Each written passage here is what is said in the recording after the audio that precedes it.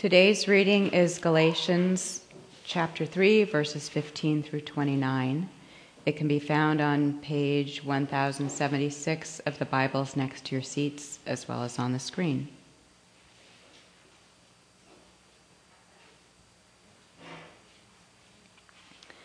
This is God's word. Brothers and sisters, let me take an example from everyday life. Just as no one can set aside or add to a human covenant that has been duly established, so it is in this case.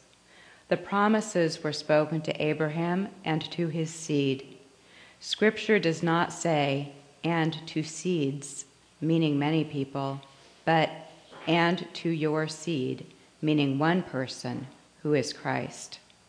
What I mean is this. The law, introduced 430 years later, does not set aside the covenant previously established by God and thus do away with the promise. For if the inheritance depends on the law, then it no longer depends on the promise, but God in his grace gave it to Abraham through a promise. What then was the purpose of the law? It was added because of transgressions until the seed to whom the promise referred had come. The law was given through angels and entrusted to a mediator. A mediator, however, implies more than one party, but God is one. Is the law therefore opposed to the promise of God? Absolutely not. For if a law had been given that could impart life, then righteousness would certainly have come by the law. But Scripture has locked up everything under the control of sin, so that what was promised, being given through faith in Jesus Christ, might be given to those who believe. Before the coming of this faith, we were held in custody under the law, locked up until the faith that was to come would be revealed. So the law was put in charge of us until Christ came, that we might be justified by faith. Now that this faith has come, we are no longer under the supervision of the law. So in Christ Jesus, you are all children of God through faith. For all of you who were baptized into Christ have clothed yourselves with Christ. There is neither Jew nor Gentile, neither slave nor free, neither male nor female, for you are all one in Christ Jesus. If you belong to Christ, then you are Abraham's seed and heirs according to the promise. The word of the Lord. Thanks be to God.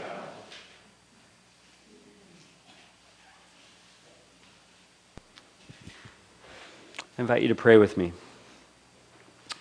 Our God of grace,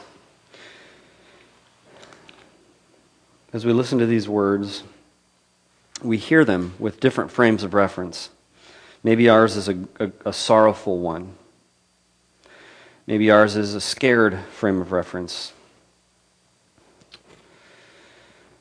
Maybe ours is a joyful one.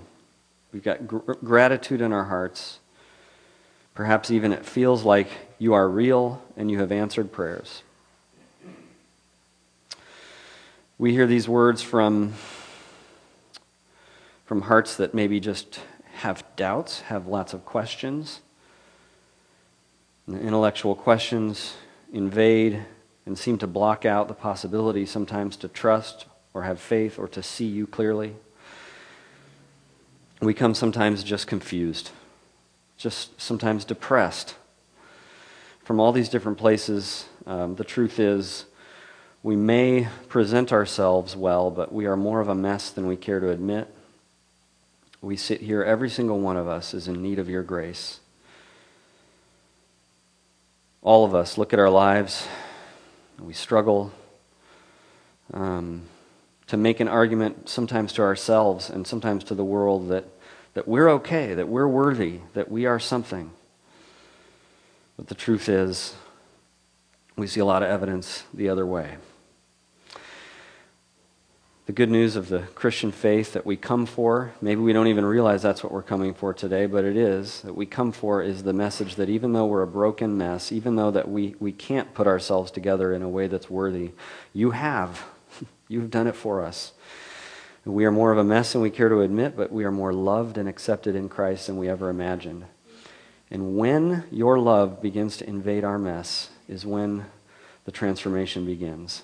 Would you begin that now, mysteriously through your Holy Spirit, as we ponder these words of grace from your scriptures? In Christ's name we pray. Amen.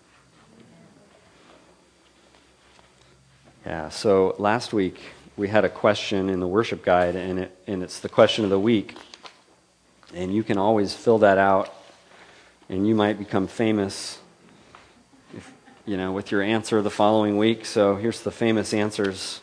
The question was, how do you know if a relationship is on solid footing? And some of the answers go like this. When you slip on ice and they try to catch you. If they don't, you have something to talk about. When you screw up and you can still be friends. Another one, in relationship there needs to be trust, time, commitment. And then lastly, if your commitment to the relationship is stronger than your commitment to yourself, that's how you know you're on solid footing. We asked that question because the book of Galatians that we've been working through, and we have one more week after this, is all about how people can know that their relationship with God is on solid footing. And that seems to be a good simplified way to describe the whole drama of this very intense letter. A letter that has the Apostle Paul, who writes these lovely letters to these Christians, often full of gratitude and lovely words, thanking them for what he sees in them and God's work in them. And in this letter he says, "You foolish Galatians." He skips the Thanksgiving section at the beginning, and he gets to even a place, because in this letter they had been, one of the issues is circumcision. Some of the people who have come in to teach the Galatians, contrary to Paul, have been suggesting that everybody needs to get circumcised to be a true Christian. And of course, Paul is against this, and we'll get into that, and we have gotten into that. But he says at one point, "I wish these agitators would go the whole way and castrate themselves." It gives you a sense of this lovely piece of the Bible that we're dealing with today. And many of the issues in here are actually kind of confusing, especially the stuff we're looking at today. One writer who at one time was a British intellectual atheist, and then I think it was in 2009, he had this conversion back to faith, but at one point in his pre-faith days, he had written this kind of complex commentary on the book of Galatians and on what was going on in it and on the Apostle Paul. And he said in very stark terms, there is no way for anyone to make sense of what Paul is talking about in this book. And I was going to bring the actual quote along, but it's not much different than that. I forgot to bring the quote, but it's basically just, no one can make sense of what Paul's saying. And there is a sense of there's such contrary things going on in here.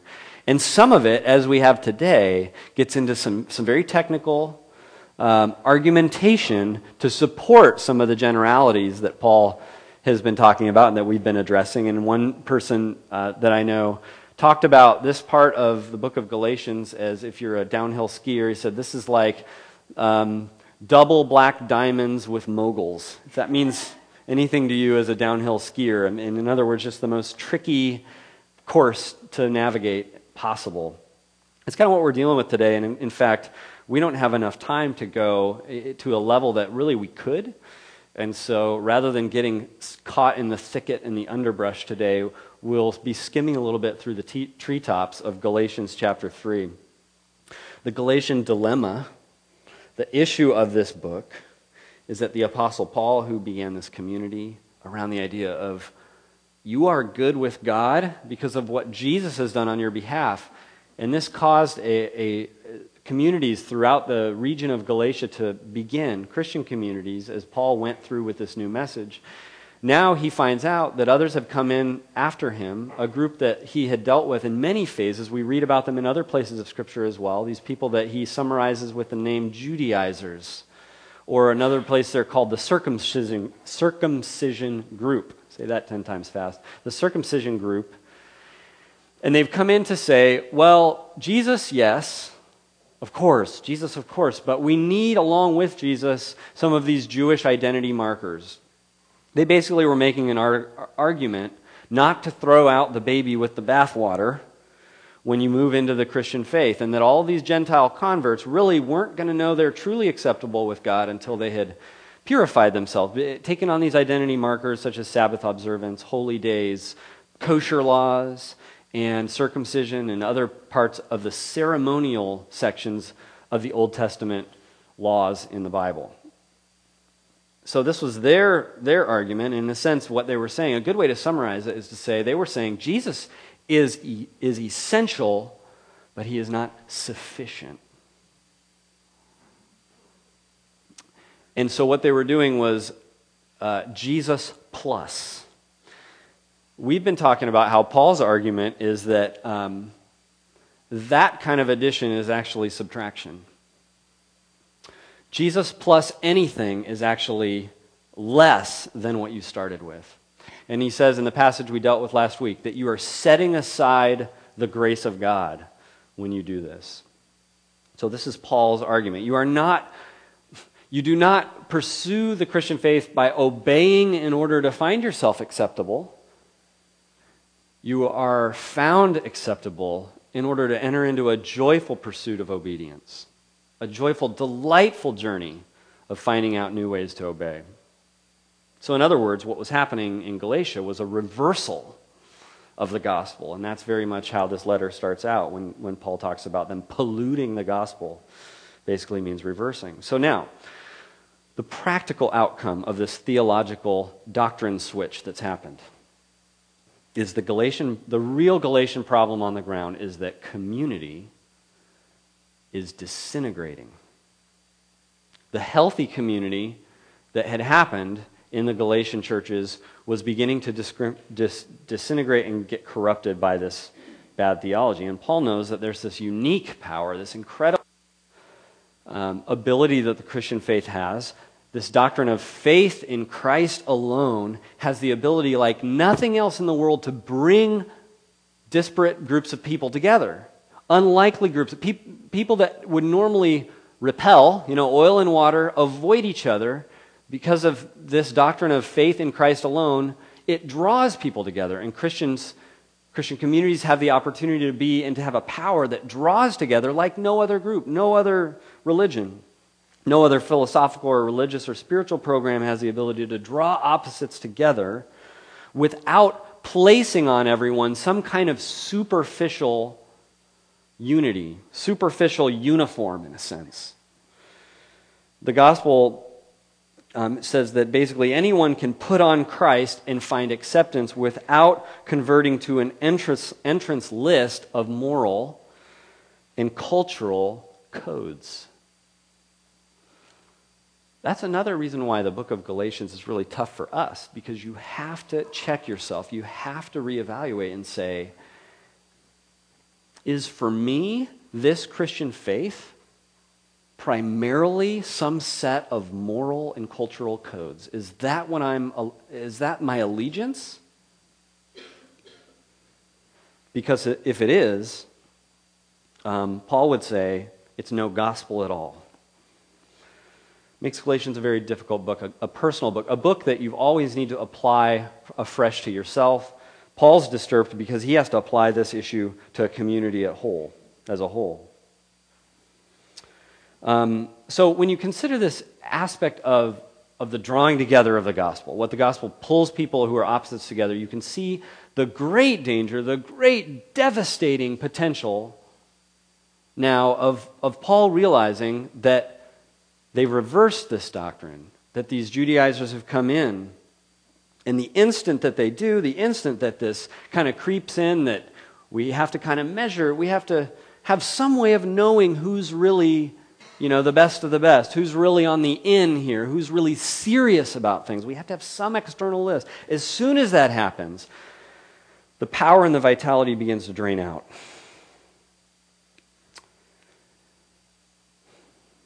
And so it becomes important to keep the gospel at the center as so that the community has this drawing together power, so that community doesn't become just another cookie cutter thing like anybody else can create, any other system can create. In chapter 3, verse 26,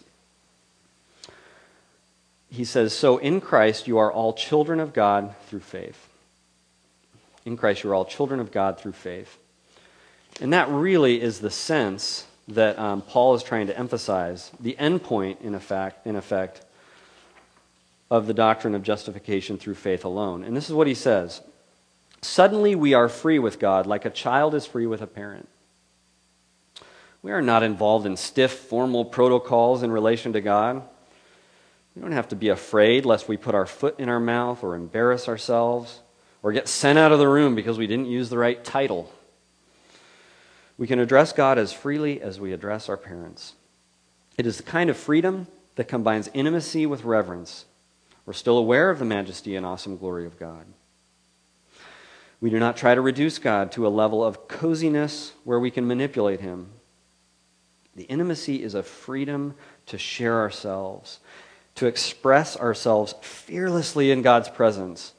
We are free to be spontaneous, personal, and uninhibited. Faith is not a formal relationship hedged in with elaborate courtesies.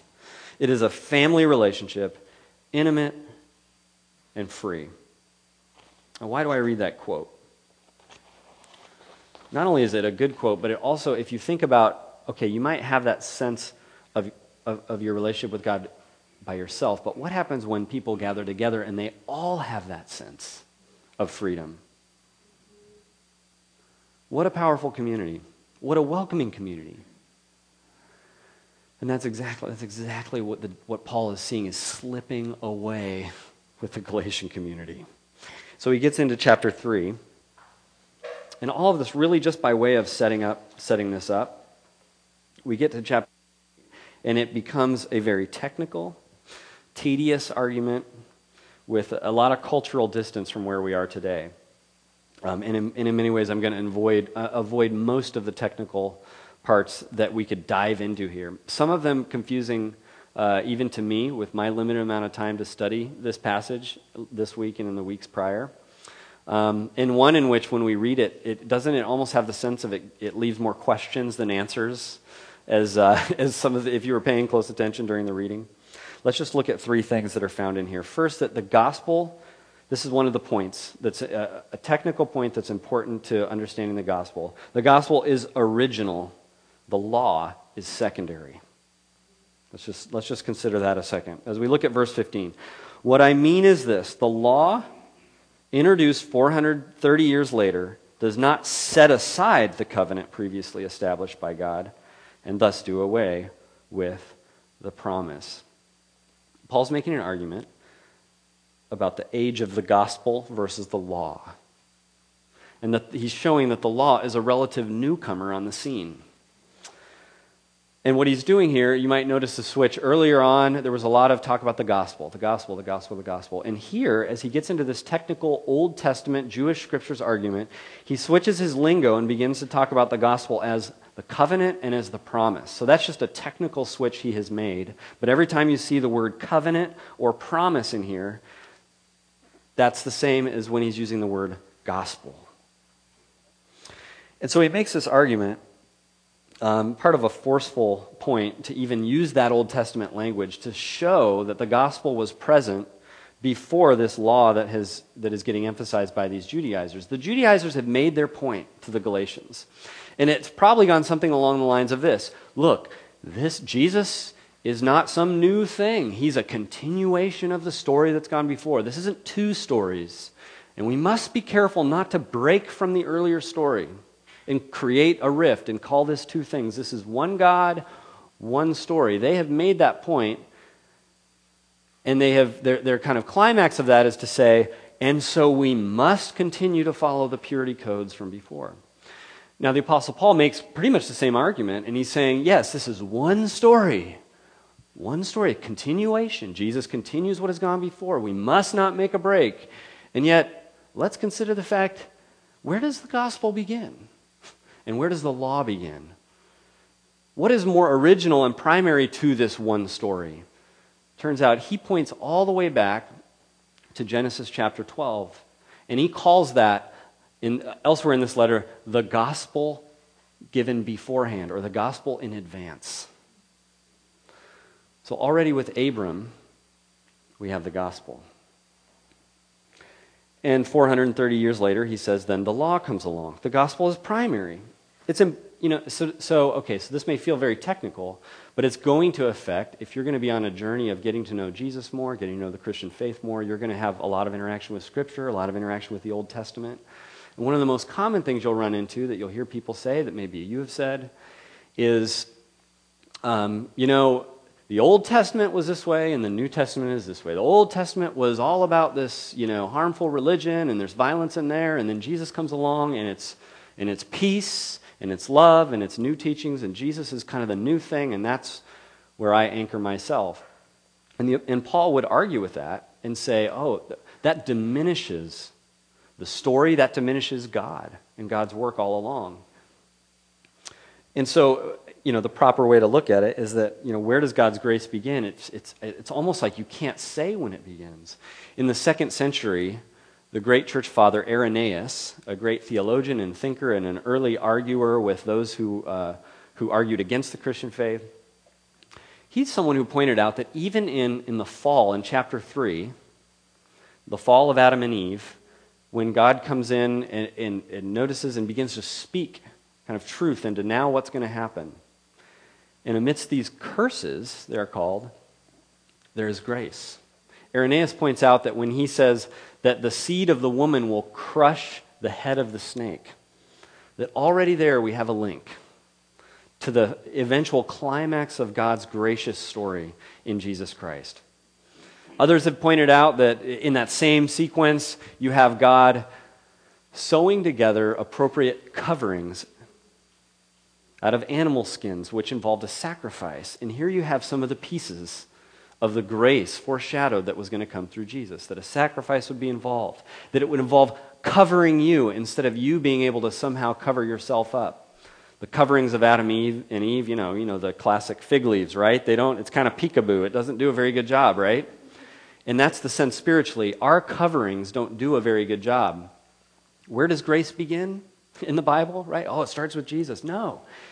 You almost, as soon as God is there, grace is ready to land on the scene when needed. That's the sense you get from this story. And that's the sense Paul is saying. And it's a helpful point to make, as he considers the community damage that is happening because of this prioritization of the law, a relative newcomer. And the second point then is just how he shows that the law is inferior. Okay, just a small variation on the first point. First of all, the gospel is original, the law is secondary. But secondly, the law is inferior. And you see in verse 23 and 25 of chapter 3.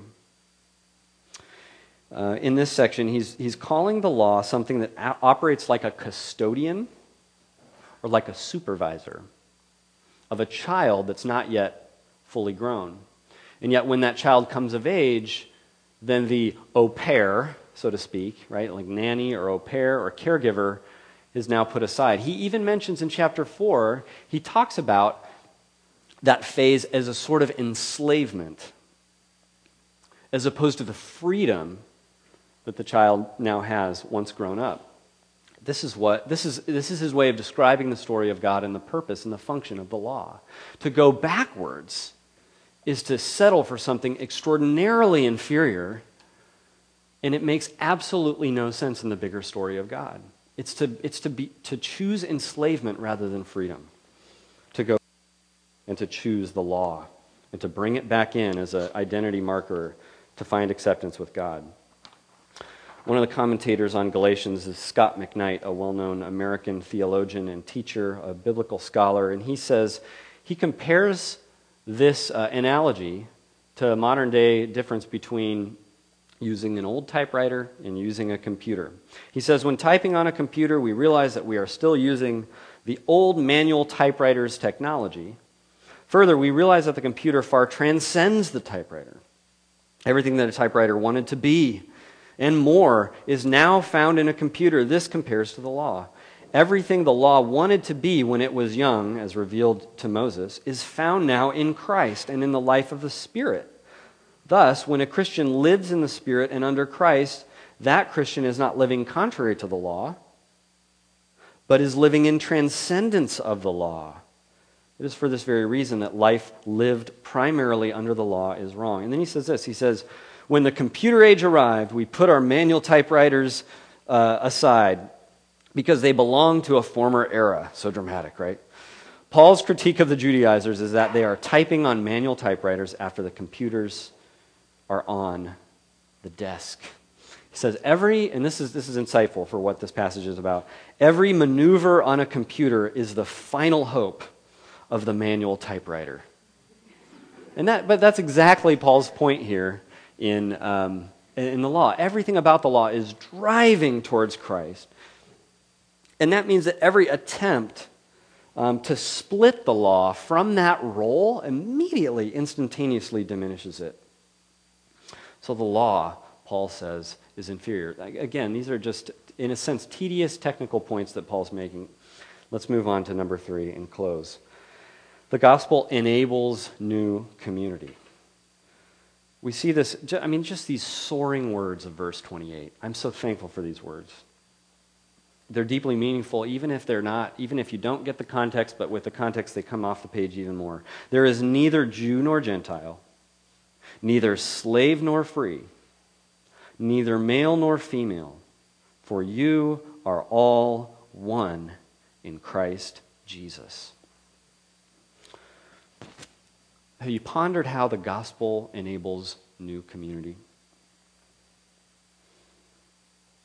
This is such a soaring picture of what community can be. And that this kind of no division, no separations, no dividing walls erected and put up, that would be the ethos of the Christian community.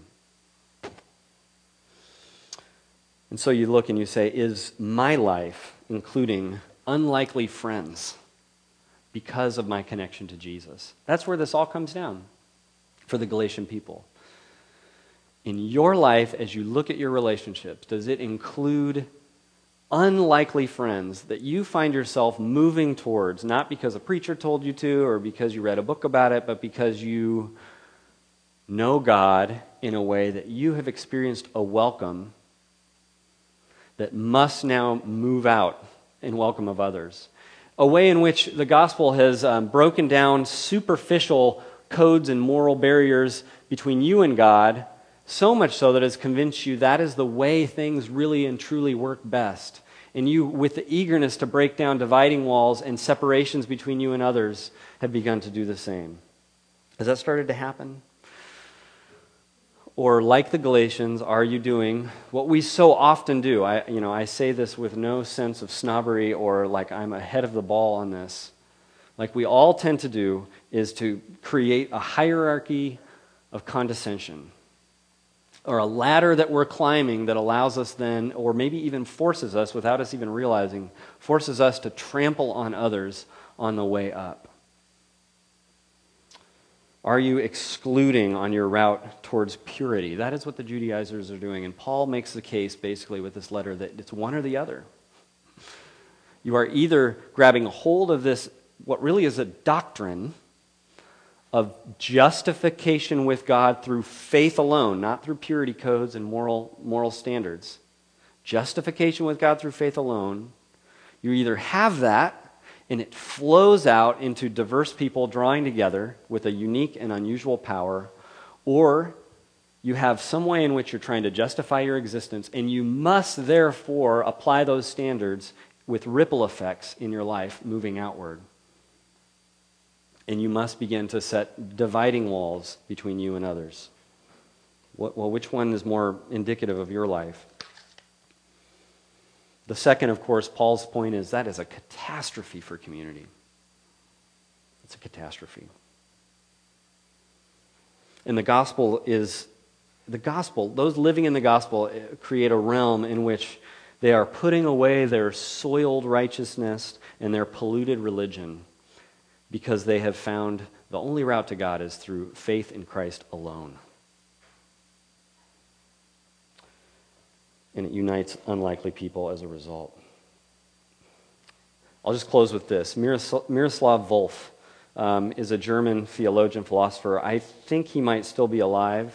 Looking for Dan Nelson. He would know. Is he still alive, Dan? Miroslav Volf, do you know? I think he is, yeah. Old guy. He's been around a long time. He tells us, this is an old story that he tells of walking through an urban neighborhood that had all kinds of blight and broken down community. And his friend is walking along, a friend who's in that community, is walking him along and talking about things, and the friend says, you know what this community is missing? This is a community that's missing the doctrine of justification by faith alone. And Miroslav Volf said, what are you talking about? And as he sat, so he tells the story that as he sat with it and thought about it, days later he stewed on it and he realized that this friend of his was exactly right. And here's what he says. He says, imagine that you have no job, no money. You live cut off from the rest of society in a world ruled by poverty and violence. Your skin is the wrong color, and you have no hope that any of this will change. Around you is a society governed by the iron law of achievement. Its gilded goods are flaunted before your eyes on the TV screens. And in 1,000 ways, society tells you every day that you are worthless because you have no achievement. You are a failure, and you know that you will continue to be a failure because there is no way to achieve tomorrow what you have not managed to achieve today. Your dignity is shattered and your soul is enveloped in the darkness of despair.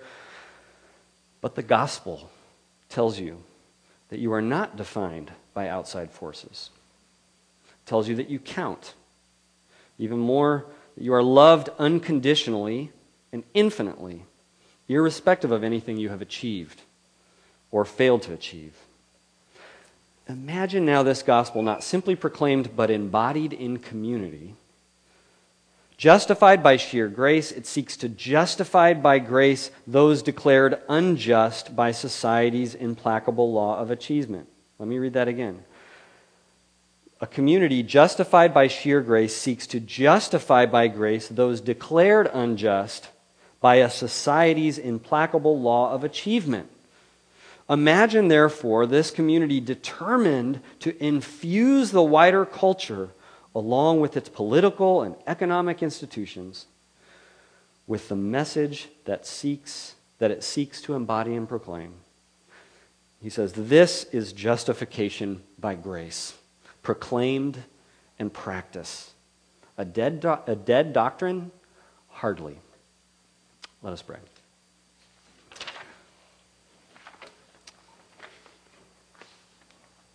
God, we pray that your grace, whether something new to us or something old hat, may make itself plain to our hearts. We pray that your Holy Spirit does this work. A special prayer today, God, for our community to be a place which is a reflection of this doctrine of justification by faith or by grace, however it's worded.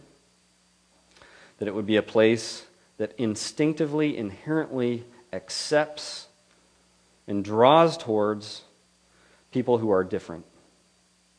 Different than us, different than the people we normally hang out with. And that there would be an acceptance and an obvious fit for people of all kinds of walks of life right here at City Life Church. All because your grace is alive and active through your Holy Spirit. We pray in Jesus' name. Amen.